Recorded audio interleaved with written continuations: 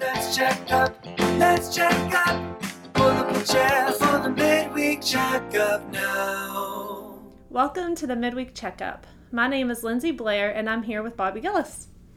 This past Sunday, Pastor Scott Long preached the gospel of God's kingdom from John 17 on becoming one for the mission. Pastor Scott is the lead church planner of Highview Central, the new church in South Central Louisville that we sent Michael and Jordan Miller to help lead. I thought it was a beautiful service.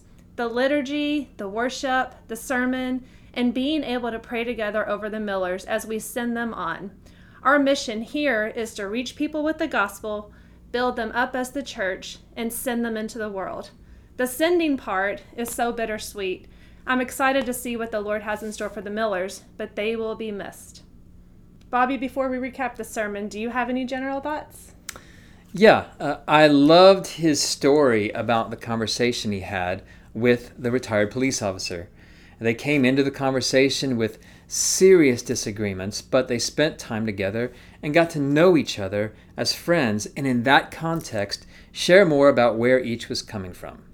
He said proximity breeds empathy and distance breeds suspicion.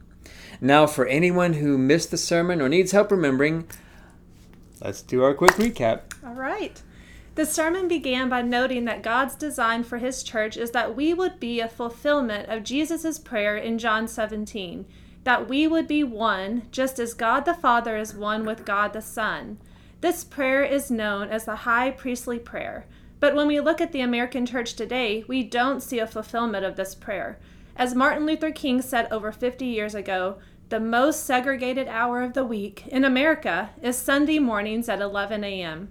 God is calling us today to be a visible demonstration to the world of the power of the gospel to unite people, not just to God, but to each other.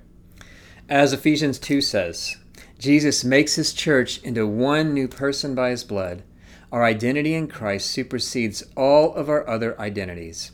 Just as Christ left all the comforts and privileges of heaven to seek and save us, he wants us to be on this same mission, crossing whatever lines separate us. Race, class, nationality, all of the lines that divide and set people against each other. And one of the best ways to do this is by planting churches, just as we are helping to do by sending Michael and Jordan Miller and helping to support Highview Central. This is hard to do, but the urgency of the mission is greater than our need to be comfortable, and our unity is critical to this mission. Tony Evans defines unity as oneness of purpose, not sameness of being. Unity is not about uniformity. It's not about getting together with people who look the same, talk the same, and act the same.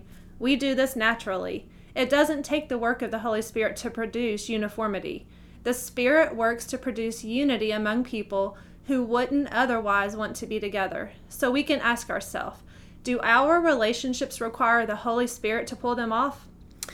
Pastor Scott said, before Martin Luther King had a dream, Jesus had a prayer. This prayer and this vision reflect the unity, diversity, and harmony of our great God, the Trinity of Father, Son, and Holy Spirit. The Trinity exists as co-equals. The Trinity is humbly for each other. The Trinity has enjoyed intimate fellowship from the beginning, and the Trinity is focused on our salvation. Pastor Scott ended by saying that the gospel makes former enemies into not just friends, but family. Like never before, our world needs the church to be what Jesus shed his blood for her to be, a unified, diverse family on mission to bring hope and reconciliation to the world. We've got a holy mission, and we can either be a bridge to that mission or a barrier. Amen. This coming Sunday, we'll begin a sermon series called Questions from God. This series will seek to answer the questions, what does God think about us given what we've done and what has been done to us? How does God respond to our sin and suffering? What is his posture towards us, and what does that mean for our posture towards each other? The answers we'll discover will reveal the character and heart of God to a people burdened by guilt and fatigue. Join us and bring a friend.